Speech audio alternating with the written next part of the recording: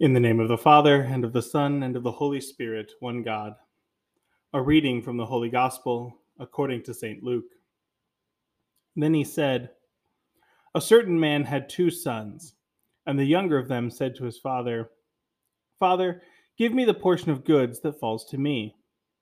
So he divided to them his livelihood. And not many days after, the younger son gathered all together, journeyed to a far country, and there wasted his possessions with prodigal living. But when he had spent all, there arose a severe famine in that land, and he began to be in want. Then he went and joined himself to a citizen of that country, and he sent him into his fields to feed swine. And he would gladly have filled his stomach with the pods that the swine ate, and no one gave him anything. But when he came to himself, he said, 'How many of my father's hired servants have bread enough to spare, and I perish with hunger? I will arise and go to my father, and I will say to him, Father, I have sinned against heaven and before you, and I am no longer worthy to be called your son. Make me like one of your hired servants.' And he arose and came to his father. But when he was still a great way off, his father saw him and had compassion, and ran and fell on his neck and kissed him. And the son said to him, 'Father, I have sinned against heaven and in your sight, and am no longer worthy to be called your son.' But the father said to his servant, 'Bring out the lost robe and put it on him, and put a ring on his hand and sandals on his feet, and bring the fatted calf here and kill it, and let us eat and be merry. For this my son was dead and is alive again.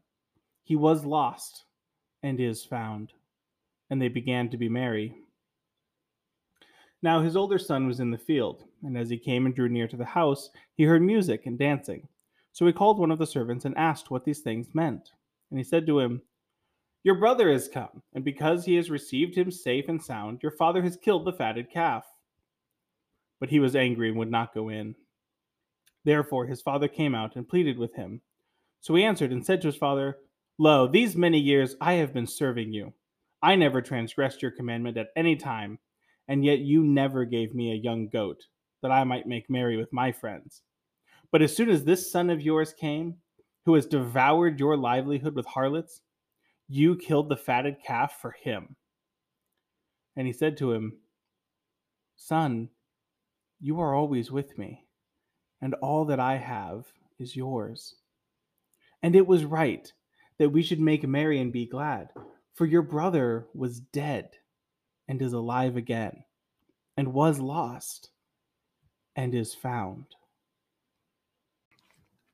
Today I want to focus on what happens to cause the son to give up his life of, or his prodigal life of wastefulness and return to his father. We're told, when he came to himself, he said, "How many of my father's hired servants have bread enough to spare, and I perish with hunger? I will arise and go to my father," etc., etc.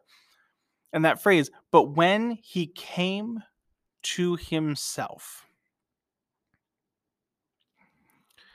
and to see in that a really, it's that phrase means far much more than how we use it in everyday life, or maybe we use it with a little bit of that hint left. Coming to himself, sort of realizing what's going on, or becoming aware, something like that. But I think there's something really key to the fact that we become aware of others.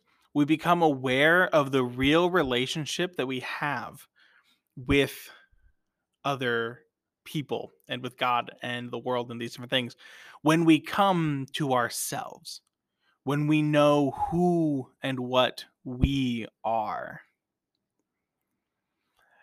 I believe it's Athanasius who says that if Arius had known who he was, he would never have misunderstood who Christ was.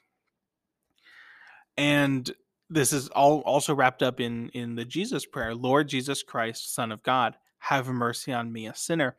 It's focused on an understanding of who God is and who I am. And therefore, the relationship between the two becomes obvious. When the young man remembers who he is, when he comes to himself, he realizes my father's servants have it better than me. He remembers who he is, his father, who has servants, who treats them well. He decides to go back to his father. He reestablishes these relationships, and this is the catalyst for turning his life around, is to really understand who he is.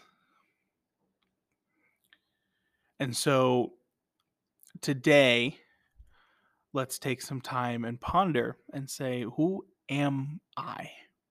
And to recognize ourselves as children of God Most High, as temples of the Holy Spirit, as all of these things that we are, and to let that encourage us to live up to our identity in Christ.